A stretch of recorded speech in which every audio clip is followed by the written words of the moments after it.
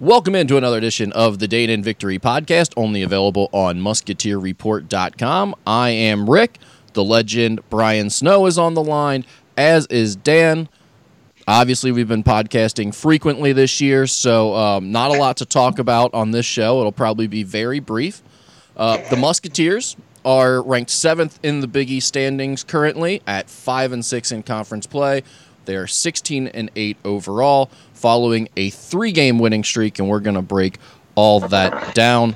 Gentlemen, it's great to hear your voices. How are you? Rick, we always hear your voice since you're just a multimedia superstar. The voice of the, I always want to say voice of the Norse, but I never get it right. I always end up, it always comes out the voice of the Noise, which isn't right. Yeah, I'd prefer if you didn't do that. Yeah. Maybe we'll scrap that one as a catchphrkind. Yeah, just put that one in your back pocket. I want to start with can I throw a topic out there to begin with? For sure, yeah. I kind of want to repeat something that you did, but I want to hear what you guys think, which, Rick, you asked Skinner to come up with a one-word description for Xavier this season. And he said schizophrenic, which I thought was Me and Skinner came up with the same word? Oh, God. Wow. Well, fire away then, Snow. You tell us your reasoning. And I'm going to consult my well-thumbed thesaurus to figure out something. I need a minute to recover from this. It was word or phrase. So if you need a couple words to get it in, you're allowed to use that creative license. Wow, that just threw me off. But, I mean, it's just this not only the team, but player to player, outside of Tyreek Jones's last 3 games where you know what you're getting rebounding-wise, like to the number. You never know what you're getting, ever. Not from possession to possession, not from half to half, not from game to game, not from week to week. You have absolutely no idea. And sometimes it's really good, and then other times it's really bad. I think the best way I describe it is, and I heard someone else use this, so I'm admitting I'm stealing it. Sometimes when you watch Xavier play, you think their players are going to do option A, which is good, option B, which is not as good, and they just go to option F, and you're like, how the hell did you even get there? And that's been this team. I feel like the person who said that was close to the program. Likely. I was going to say, so the word that initially came into mind was like an enigma or enigmatic, in that it's not really something that you know how to describe, but that's not it at all. I mean, if anything, they're very predictable in the fact that they're completely unpredictable. So that's probably what I'd say, is that they're predictably unpredictable.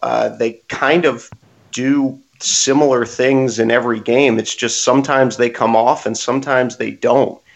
And as Snow says, when it's not working, which has happened a few times this year, it's just puzzling.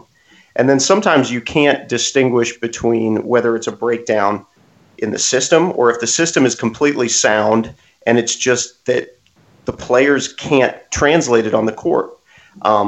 A perfect example of that, Brian, you brought this up on the board. I actually went out to Omaha for the Creighton game. And the first 5 minutes of that game, I mean, I thought that the staff had a really good game plan for that game offensively. It seemed like they could get every shot they wanted, but they missed like 1,000 layups in that game, and they didn't score a field goal until like 6 minutes into the game, and you're just looking at it like, what in the hell is going on? Fast forward to last Sunday, and it's 11:18 a.m. Eastern time, and Xavier is leading the number 10 team in the country 30-6 on their home floor. And it's just like, all right, man, I'm just along for the ride at this point. And I genuinely don't think they did anything different energy-wise, effort-wise, execution. I mean, execution in terms of they made the shot. Yeah. But, like, in terms of running the play and, like, sticking, like, they got the same shots. They just made layups against Seton Hall that they couldn't do against Creighton, which is baffling. Yeah, the Seton Hall result looks so good, and I feel like everyone kind of will point that to as like Xavier's best game, and maybe it is, but to me that performance wasn't that exceptional. I thought like Xavier played as well as they've played in Big East play so far, but Seton Hall was really poor for the first 20 minutes of that game, at least 15. That may be true, and I probably agree with you on that, Rick. But when has Xavier played better than that? I mean, because if you look down the schedule, it's like you could argue DePaul was their cleanest game outside. I mean, yes, in the last 2 minutes when they were getting tackled against a full court press, like they played. But I thought DePaul was probably their cleanest start to 38-minute mark game in Big East play. Yeah. Because, I mean, I think TCU, UC, you could argue. TCU and UC were both pretty good. See, and like I was almost more impressed with the Providence win in some ways than I was the Seton Hall win because I thought they got a decent punch from Providence. They didn't, get out to some crazy lead where they just had a huge advantage all game and then had to just hang on. It was a scrappy game. They didn't get anything out of Najee Marshall, really. He played pretty poorly aside from, I thought Brian brought up a good point that he limited his mistakes in that game and just kind of realized it wasn't his night. But to me, the Providence win was almost more impressive because they won the way they have to win and did that kind of exceptionally. They were really tough. They were really locked in defensively. Yeah. I mean, they played well, though. And even against Marquette, they did a lot of the transferable things. They just made so many stupid decisions that they couldn't get out of their own way, and then they couldn't make a free throw. But, like, even against Marquette, I think the process part of it turned completely in terms of, all right, like, they're doing the process-oriented things to win. It's just you can't commit 8 of the dumbest basketball players known to mankind and win. In the last 5 minutes. How costly is that Marquette loss now, looking back, when you think back to the fact that Marcus Howard wasn't on the floor for the final 12 minutes of regulation in both overtimes? They had the game in their grasp multiple times and just kept giving it away. You're at home. Like, if you have that win and your record is 6-5, it's you're looking at the season totally differently right now, I feel like. Rick, as that game was moving toward, when Howard went out, what I was kind of thinking to myself as I was watching it was this may be the equivalent of the Creighton game from last year where Xavier stumbles all over themselves but gets out of here with a win, and that just kind of breaks the tension. I know they'd beaten Georgetown at home, but they had gotten their doors blown off at Marquette. Seton Hall and Creighton had beaten them by double digits on their own floor. I just felt like that was the opportunity where they could, pop the cap off and start winning. And like you say, like all the circumstances played in their favor. Marcus Howard going out, Quentin Gooden having, his best offensive game in how long? He hit 5 threes, maybe the best single game shooting performance other than Kiki Tandy going 4 for 4 that any Xavier players had all year. And not being able to close out, as Brian says, was just incredibly frustrating. And that's what made the Seton Hall game so surprising, because you would think, and this goes back to being unpredictable, you would think that a team that just takes an absolute gut punch like that at home and then walking into an arena where I guess they've won the last 2 years, but historically they'd struggled against a team that was flying and just beating them to a pulp. I mean, who knows what's going on at this point? But yeah, the Marquette game is incredibly frustrating at this stage, because if they'd gotten that win, that path to 9 conference wins and probably making the NCAA tournament looks a lot easier at this point than it does right now. I'll still say the path to 9 ain't all that challenging as it stands right now. I agree. I do agree with that. And we'll talk about that. But think about it. If they had won that game, I mean, you would be in real good shape. You know what's interesting, though? I almost think this sounds so absurd because it wasn't like they were undefeated. I almost think they needed to lose that game. Because I was at practice the day they left for Seton Hall. So whatever, that would have been Friday. I can't remember what day they played Marquette, honestly. Yeah, they played Marquette on a Wednesday. Okay, so I was at practice on Friday. And to a man, multiple people told me, we're winning.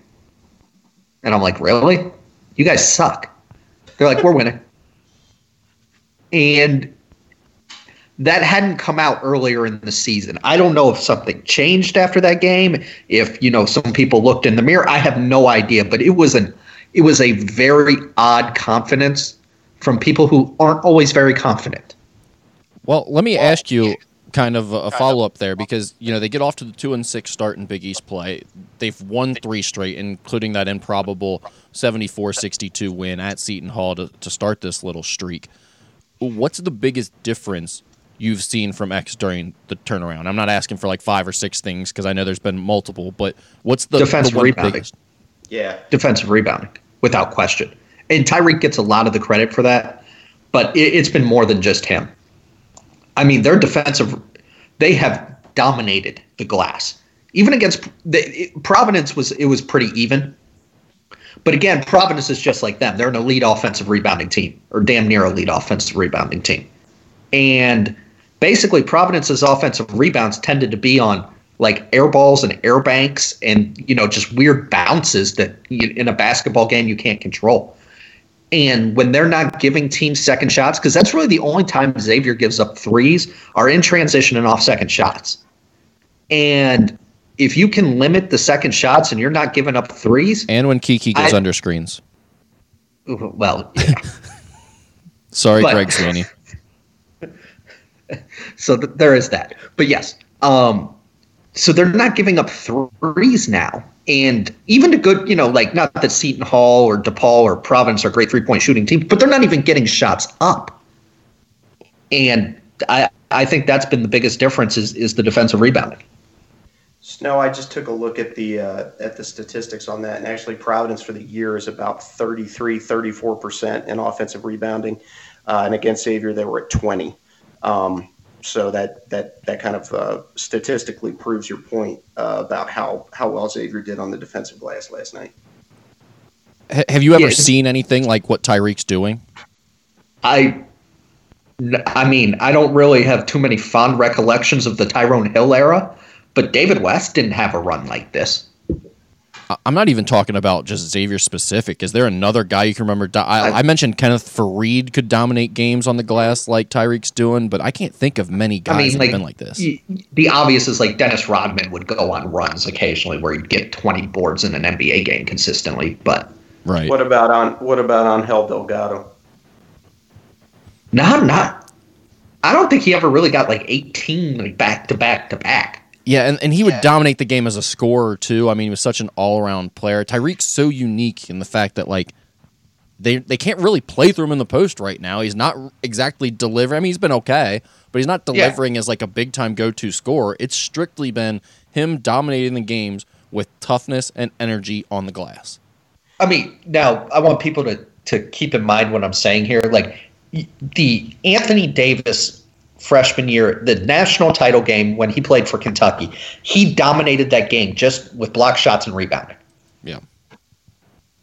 Tyreek was basically the same way the first 35 minutes against DePaul. He made free throws late. But if you look at it, Tyreek Jones was so far and away the best player on the court against DePaul, and I think he had like 5 points in the first 35 minutes of the game. Like, that's the only time I remember saying like a guy who wasn't scoring at all was completely dominating a game was when Anthony Davis did it in the national championship game. One of the changes that the staff did make for this winning streak, but really happened before that, they made it before the game against Georgetown at home that they won, and they followed that up with back-to-back losses at Creighton and then home against Marquette, the double overtime game we referenced, is the change to the starting lineup.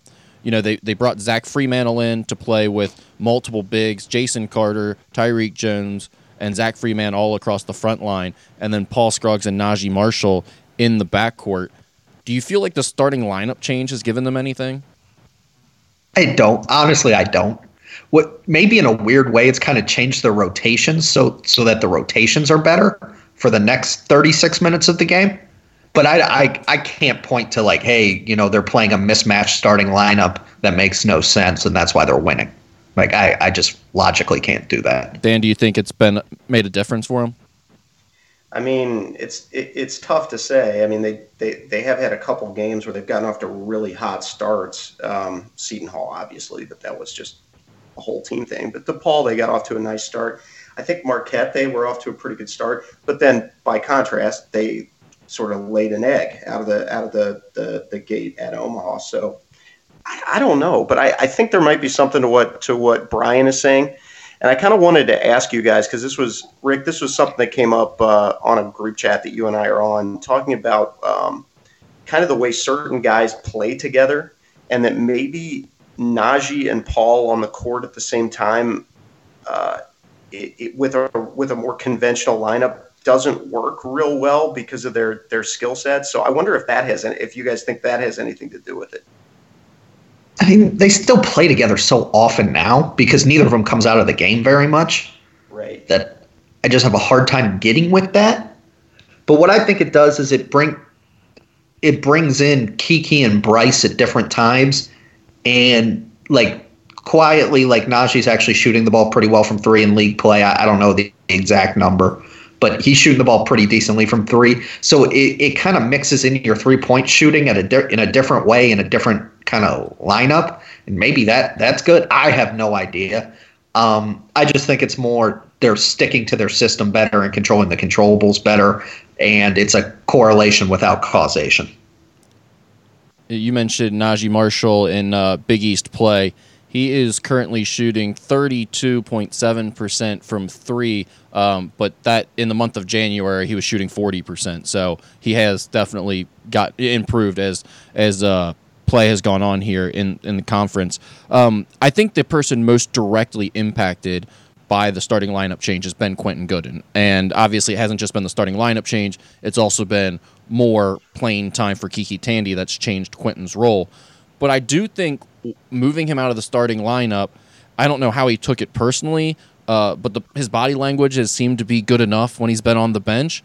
And it seems like it's at least taken some pressure off of him to where when he gets in the games, like in the Providence game, he didn't play a whole lot. He didn't make a big impact, but it didn't seem like he felt he needed to force the issue as much. He made a nice drive and finished that one off in the lane on the one he got fouled. He took a couple threes that maybe he didn't need to take, but he was open. They were good looks. I feel like as long as he's playing hard on defense and just not trying to do too much on offense, he has a solid role on this team off the bench. Yeah, if he can be 15, 18, 20 minutes a game off the bench and play good defense, make a pass or two, maybe make an open three, I mean, I don't think that's what he wants his role to be, and I'm sure he's not happy about it. But at the same time, like, you know, it's what it's going to be. So his choices are accept it or don't accept it and not play. So I think it's kind of turned out pretty well for him, and it's turned out pretty well for the team because at the end of the day, Kiki Tandy's shot making and playmaking and energy and what have you, they need it. And Quentin just doesn't have that particular skill set. And he's not better than Paul Scruggs, and he's not better than Najee Marshall. So, you know, it kind of is what it is. Yeah, I mean, there's not really a choice at this stage, and that's not what you would like to see for a guy that's been essentially a 4-year starter. You certainly probably wouldn't have foreseen him being in a position where he would have to accept basically a role player position for the second half of his senior year. But obviously the coaching staff is determined that's the best way forward. And, you know, they've made this little push over the last 8 days. I don't think you can second guess it. Really, had he bought into this similar role in his starting position, it never would have come to this, probably. You know, he never would have needed to come off the bench. He was just doing too many things that were outside of what his role should be on the team when he was in there, and it seemed like he wasn't adapting to what they were asking him to change. But I think they can win with the way he's played the last few games. Dan, Brian mentioned Kiki Tandy and what he's meant to this team over the last month or so as he's seen his playing time increase. Do you think this season would have gone differently if he's healthy from day one? Oh, boy. That's an interesting question. Yeah, probably. I mean, I don't know that Xavier's overall situation would be that much different at this point, but he would certainly be a little bit further along in his development as far as being able to play within the defensive scheme, and might be in a position where he's demanding a lot more minutes than he's getting right now. That's a really good question. I haven't really thought of it that way, but it's an interesting what if. I mean, I don't think they lose to Wake Forest if Kiki Tandy had practiced for a month. I'll be honest with you. Yeah, I mean, I think that Florida game definitely comes into question. And it's harder to see them starting off 2-6 in Big East play if he's at the midway point of his freshman season as opposed to just kind of getting going as he's being thrust into Big East action, which is a tough thing to throw any freshman into. And, I think if he would have had a slower build-up and really played throughout the non-conference, we'd be looking at a different player right now. And, he would have a little more runway left for the rest of the season as he started to figure it out, because you can see as he's gone from just being a spot-up shooter to a guy that's looking to attack when he sees a crease in the defense. He can create off the dribble unlike really anyone else that the team has, in addition to being the best shooter that the team has. He's just completely fearless going into the lane. I mean, last night, it's a 3-point game with a minute and a half left. He takes it right at a kid I don't know if it was Watson or their other big man, but took it right at the guy, drew a foul, hit the shot. So, I mean, yeah, the dude's fearless. And as Brian says, he's got a shot-making ability that just does not exist elsewhere on this team. Just a level, a gear that he can get into that none of the other guards really have. Maybe Paul sometimes when he drives, but Kiki's shot-making ability just seems on a higher level. Yeah, I mean, he can create a look for himself in a way that no other player can. He's quick enough. He's got a quick enough release. Like, he can just do it differently than anybody else on the roster in terms of scoring the ball. Now, he has to prevent the other guy from scoring a little bit more consistently, but, that's a growth process. Yeah, and I mean, I think even towards the end of the game where I believe it was Pipkins got up on him, pressuring him, just a few feet inside midcourt, and he just blows right by him, goes to the rim, and draws that foul towards the end. And I think that speaks to the fearlessness Dan was talking about, where he's just always in attack mode, and this team kind of needed someone who that was natural for, because the guys who were trying to make that their game, it's never really been their game. Paul's never been that type of player. Najee's really never been that type of player. And obviously Quentin wasn't that type of player either. Them trying to be that guy hasn't worked out. But for Kiki, it's so natural. It's just who he is. I mean, it's really been a big boost. And I do think, again, you're right, Dan. I don't know if they're in a totally different spot because this team has flaws that they may not have been able to overcome anyway. But I do think, you maybe prevent one of the non-conference losses, potentially, and you go into Big East play with just one loss, and then I don't think you go 2-6 to start. Yeah, I mean, but every team gets injuries, so it is what it is. That's true. While we're on the topic of freshmen, the development of Zach Freemantle, he's obviously been thrust in the starting lineup. There's been some ups and downs with him. What's been kind of your overall thoughts on how he's progressed as Big East play has gone on, Brian? Really good. I mean, really, really good. I mean, obviously he couldn't handle Nate Watson at all, but that is what it is. He's got to get better at it, got to get stronger. That'll come in the weight room, but offensively he's really good, and then he plays hard, brings energy, tries on defense. So, I mean, I think you got to watch that kid and be like, wow, the future is definitely really bright for him. And, when he's in the game, you don't feel that you're not holding your breath like, oh, God, we got a freshman in the game. I think offensively he's been really, really good. I think defensively, as Brian says, there's been some lapses.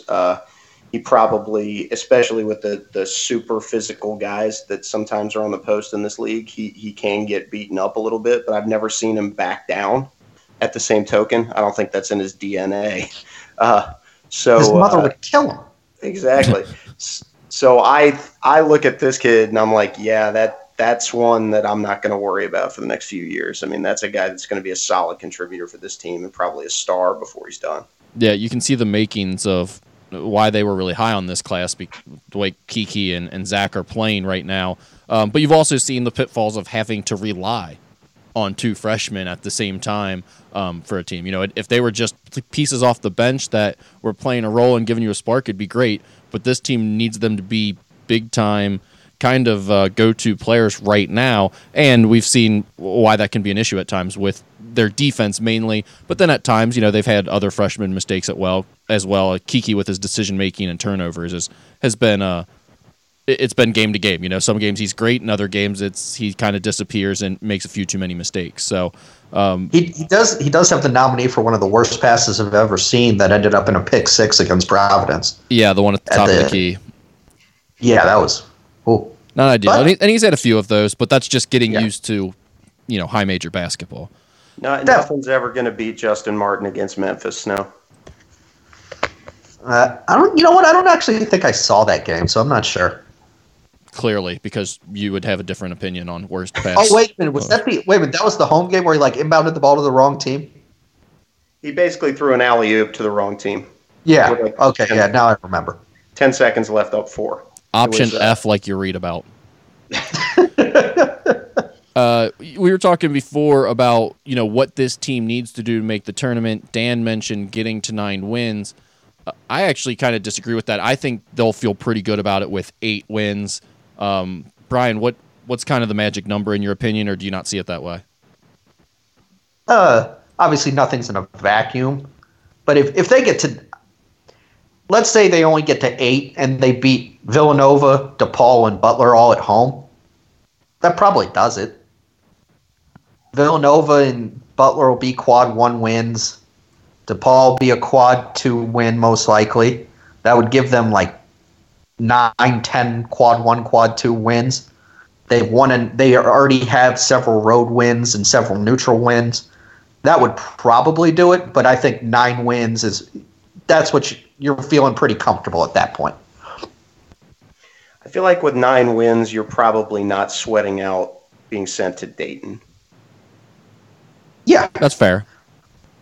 I think with 8, that's in play. And I think with 8, you're exposing yourself to a lot of the vagaries of championship week. And as you guys know, this year in particular, it feels like there's been a lot of topsy-turvy individual results in different leagues. And man, you're probably not worried about with the Big Ten, but there are a couple leagues out there where a rogue conference champion could make life difficult for you if you're sitting in that last 3 or 4 team in scenario.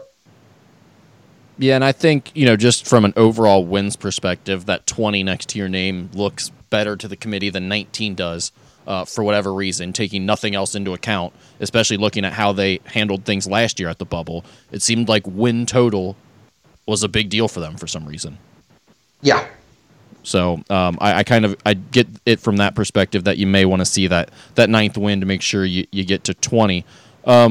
Looking forward, this team has Butler on Wednesday at Hinkle Fieldhouse. Aside from any weather conditions that may occur and they'll have to deal with that adversity, how do you see the matchup, Brian? You think they match up well with Butler or not so much? Sorry, Larkin's freaking out. So Butler's an interesting matchup. In some respects, I actually think it's a good matchup. But if you look at it in a way, Butler, they've been terrible defensively in league, terrible. But that's because they give up a lot of threes and they foul a lot. However, they really defend 2s. Well, Xavier doesn't get to the foul line, and they don't make 3s. So that's going to be really interesting to see what happens there. That said, I think Xavier's going to provide Butler a lot of problems on the defensive end because Butler tries to play bully ball on you. And then it's a lot of Kamar Baldwin mid-range jumpers. And Xavier does a really good job against single scorers like that because Najee Marshall's really, really good defensively. And then, Paul Scruggs has good size. Bryce Moore's really good defender. So I think it's going to be just an absolutely atrocious game to watch. But I think the matchup's okay. I don't think it's great, but I think it's okay. Dan, any thoughts on the Butler matchup or just a prediction in general for how you think it's going to go? My prediction is that Mario has a series of Running Man branded umbrellas distributed to the bench just in case. I'm here to tell you, it was not a drizzle. It was raining inside. You were on an unofficial visit that night, weren't you? I was. It was raining. Hashtag blessed. Hashtag blessed. Brian, Butler's the only team Xavier's yet to play in conference so far. Who's the best matchup in the Big East for Xavier, in your opinion? Man, that's an interesting question. I know this. Marquette and Creighton are the two worst. I would probably say DePaul because they don't make threes. But I don't want to say Xavier's matchup proof because that's the furthest thing from it. But I just don't think there's one style that gives them a ton of trouble. But teams that can make a lot of threes because Xavier doesn't, you're against Marquette, it almost seems like, or more against Creighton, seemed like, Xavier's getting buckets, and all of a sudden you keep looking at the scoreboard and they're down by more than they were 2 minutes ago. Right. Yeah. So that's the worst matchup. I don't know that there is like a matchup point to be like, hey, that's a really good matchup for Xavier. But yeah, I think it's kind of the obvious candidates, right? It's Georgetown, DePaul, Providence, probably the teams that don't shoot it all that well and that are kind of towards the bottom of the conference. Yeah, and then St. John's happens to be a pretty good matchup for everyone this year. Yeah, St. John's just isn't super talented. Right. So looking at these last 7 regular season games, should we go through them real fast and make some predictions since we may not podcast again till like 2022? I'd love to hear what you have to say about it. All right, so at Butler.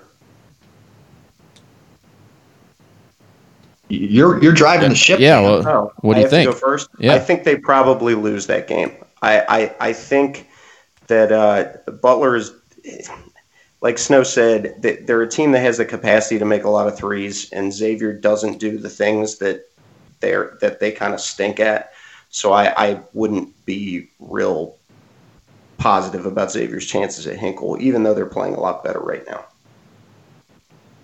I think they cover the 7 that they're getting from KenPom, but they lose as well.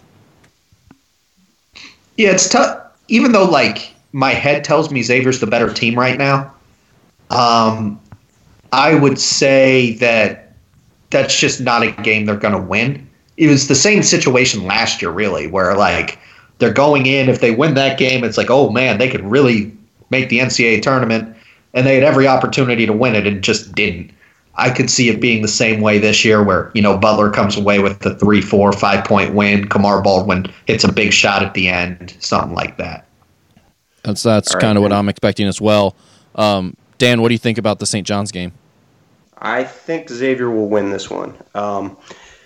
I think there was some hope that St. John's would have taken some steps forward from last year. I don't really – the times that I've seen them this year, I haven't been that super impressed with them. X had a really – I think X played pretty – my recollection, and I won't say that this is gospel because it was over a month ago, but my recollection was that Xavier had a kind of a poor start in the home game against St. John's and struggled to find rhythm, and then was able to kind of see them off in the second half. And Xavier seems like they're in a better rhythm now than they were at that point, so I would expect Xavier to win that game. Yeah, that was the game where Kiki went nuts in the second half. But I just think they're built to beat St. John's, and they will do that in the friendly confines of Carnesecca Arena. I think they will win that one too. Are you guys surprised at all that both KenPom and Bart Torvik have them as a 1-point underdog there? No, because that's season-long data, and St. John's is they were playing a little bit better in the early to mid part of the season, and Xavier was playing worse the early to mid part of the season, and now things have kind of flipped a little bit. So I think Xavier's metrics are undervalued relative to how they're playing right now, and St. John's metrics are a little overvalued to how they're playing right now. Yeah, if you're interested, they are it's 67-60 in favor of Butler, and on KenPom and Bart Torvik has them 66-60 against Butler. So both of them pretty similar on that game as well. Dan, what do you think about the Villanova game at home on Saturday, the February 22nd? I think Xavier will win this game. I like this Nova team is vulnerable in my view. Xavier had a chance at Villanova to in the late going of that game to get back into it, to get it down to 1 point, to one possession. And that, which obviously is something unprecedented for any Xavier Villanova game played in the state of Pennsylvania. And I just think, I mean, last year Xavier was able to really take them to the woodshed at Cintas and really limit them. And I kind of think that's the way it's going to play out. I mean, it's worth remembering Xavier hit their first 3 in that Villanova game in the last 30 seconds of the game, which granted, I'm not here to tell you that Xavier is a good 3-point shooting team, but they have at least been in the range of acceptable numbers over the last couple of weeks. So yeah, I think Xavier will win that one, and I think that is the sort of like unexpected hinge point that gets X back to 500 in conference for the season. I'm with Dan on that one. I think the Xavier team's actually built to beat Villanova, because Villanova, they like rely on you doing dumb things defensively, like just breaking down. And for the most part, I mean, Xavier might make a dumbass foul when you're shooting, but they don't tend to just like break down. And Xavier has like a guy for Sadiq Bey and Najee Marshall. They have bigger guards for Colin Gillespie. They're just, Tyreek Jones is a different player right now. So I just think Xavier wins that game, and, that'll be, especially if Xavier somehow wins both Butler and St. John's, that Cintas will be going bonkers heading into the game. And even if it's just one of the two, if the fans feel pretty good about life, I think the atmosphere is going to be a lot for those St. John's freshmen, for the Villanova freshmen. So I would bet on Xavier winning that game, maybe 5-6 points. I'm on the other side. I don't see it. I think it'll be a good game. I think it'll be close in the end. I don't see this team pulling out a close game against Villanova, regardless of where it's played. KenPom has it as a 1-point Xavier win. Bart Torvik has it as a 2-point Xavier win. And that brings us to the DePaul game on Tuesday night at the Cintas Center. KenPom has it as a 6-point win for Xavier. Bart Torvik has it as a 6-point win for Xavier. Dan, what do you think? Same, except I think they'll win by more than 6. Okay, Dan's saying take the points. I would say 6 to 8 point Xavier win. Yeah, I think they smacked this DePaul team at home. They controlled the game up there, and I didn't even think they played all that well, to be honest, outside that big stretch. So I expect a big win against DePaul at home. And that brings us to the Georgetown game the following Sunday. This is a 3-point loss according to KenPom and a 1-point loss according to Bart Torvik. What do you guys think? I got a sneaking suspicion this may be a little bit of an unexpected setback. I actually think that's one Xavier gets. It's not a tough atmosphere. Georgetown's so reliant on Mac McClung to score. They're very, very thin right now up front. I'm going to go with Xavier in a close but comfortable win. Yeah, I'm with Brian. I think Xavier pulls this one out, and the point about Mac McClung is why I think Xavier wins this game, because even though he scored 19 in that first game against Xavier, he had to work so hard for it. He was like, he shot a terrible percentage from the field and didn't hit a 3 in that one. I don't think he can get free against the defenders Xavier has for him, whether it be Najee or Paul or whoever else is on him at different times. I think they'll pull this one out on the road. And that will bring us to the game at Providence the following Wednesday. 2-point loss according to KenPom, a 3-point loss according to Bart Torvik. Dan, what do you think? So Xavier's won once at Providence since the Big East alignment? They won last year, and then they won on the J.P. McCura shot game. Ah, you're right. Okay. They did win last year up there. You sure about that? I guarantee it. I was really hungover watching the game in Chicago. They did win at Providence 75-61. That's right. That was the first game. That was right after the Creighton game, and that was the first game where Xavier opened the floodgates and started playing really well. Tyreek had 19 and 12. So I think Xavier loses at Providence, but beats the Puppies on Senior Day at home to get to 9-9. I think they get smacked at Providence, and then they beat Butler at home. So Snow, you've got them at 10-8 then, right? I don't know. I was told there'd be no math. I think if you tot up the numbers, that's what you'll find. Yeah, I have them losing to Butler, losing to Providence. Dan, where'd you have them? 9-9? 9-9. Yeah, I think they win at Providence, but lose the home game to Butler. So I had a loss at Butler, a loss to Villanova at home, and a loss at home to Butler. So I have them at 9-9 as well. The weird thing is 9-9 may still put you on Wednesday night in the Big East tournament this year, depending on how the tiebreakers break out. You know, it's going to be really interesting if Xavier beats Butler on Wednesday.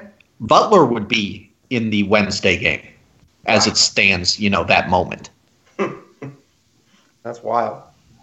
That is wild. That's why that Providence game was so important for Xavier, because it drew them a little bit closer to that huge group that was sitting there at like 6-4, 6-5. Yeah, now they're one game back of both Butler and Providence, with three games combined against those two. Yeah, Marquette, Creighton, and Nova all sit at 7-4 now. And they're not catching Marquette or Creighton because, in essence, they're 3 games back of those two teams. Right. All right. I have one more question for you guys about Big East real quick. Who is your player of the year, Miles Powell or Marcus Howard? Marcus Howard. I think it's Miles Powell for me. I'm with Dan. I'm going Miles Powell. I think Miles Powell will win it, but if I had a vote, I would go Marcus Howard. I think he's been the best player in the league. Yeah, it's the old dilemma. Do you pick the best player on the best team, or do you dig further into the stats to maybe give it to somebody else? For me, I kind of find those two guys pretty close in a lot of respects, and just what Seton Hall's done as a team this year is really impressive to me, so I probably would be inclined to go Powell. I would too. I just feel like he's the tougher matchup. I mean, Marcus Howard's ridiculous too, obviously, but to me, Miles Powell, no one can take him away at this point. Like I don't think there's a defender in the country that's taken Miles Powell away. 11 a.m. start times do. Well, hey, the old pancake bar is a different story. We've all had a food coma, Brian. Don't judge. We don't fat shame on this podcast, especially given our conditions. I mean, I fat compliment. I don't fat shame. That's a fair point. All right, you guys got anything else before we wrap this podcast up? I just wanted to real quickly. Dan, are you hollering at us from down the hallway? What just happened? No, I'm sorry. I got too far from the mic. I'm not a professional like you. Fair enough. I'm checking out the latest bracketology. Lenardi's got Xavier as the last 4 in, so a Dayton matchup with Mississippi State. Jerry Palm likes X a little bit more. Got him as a 10 seed, playing USC. And the bracket matrix currently has Xavier as an 11. And the second. Ahead of, I guess there are 4 at-large teams below them with the seed lines. But that was before, but that wasn't updated through Saturday's games, I don't think. Correct. And a lot of the teams that are sitting right near them just took losses. Virginia lost to Louisville, which isn't no shame in that. Memphis lost to USF. That I probably not feeling too great about. Florida got trucked by Ole Miss. Cincinnati lost to UConn. Cincinnati lost to UConn. Stanford lost to Colorado and Utah this week. Indiana lost to Purdue at home. St. Mary's got absolutely clobbered by Gonzaga, and Wichita got hammered by Houston yesterday. So, or maybe that was today. No, Xavier's, they're not safely in, but they're clearly on the right side of the bubble as it stands right now. Right. Now, that can change in a week, but when this stuff gets updated, I don't think you'll see them in a play-in game virtually anywhere. Yeah, I think probably a lot of people will have them in as like a 9 or a 10.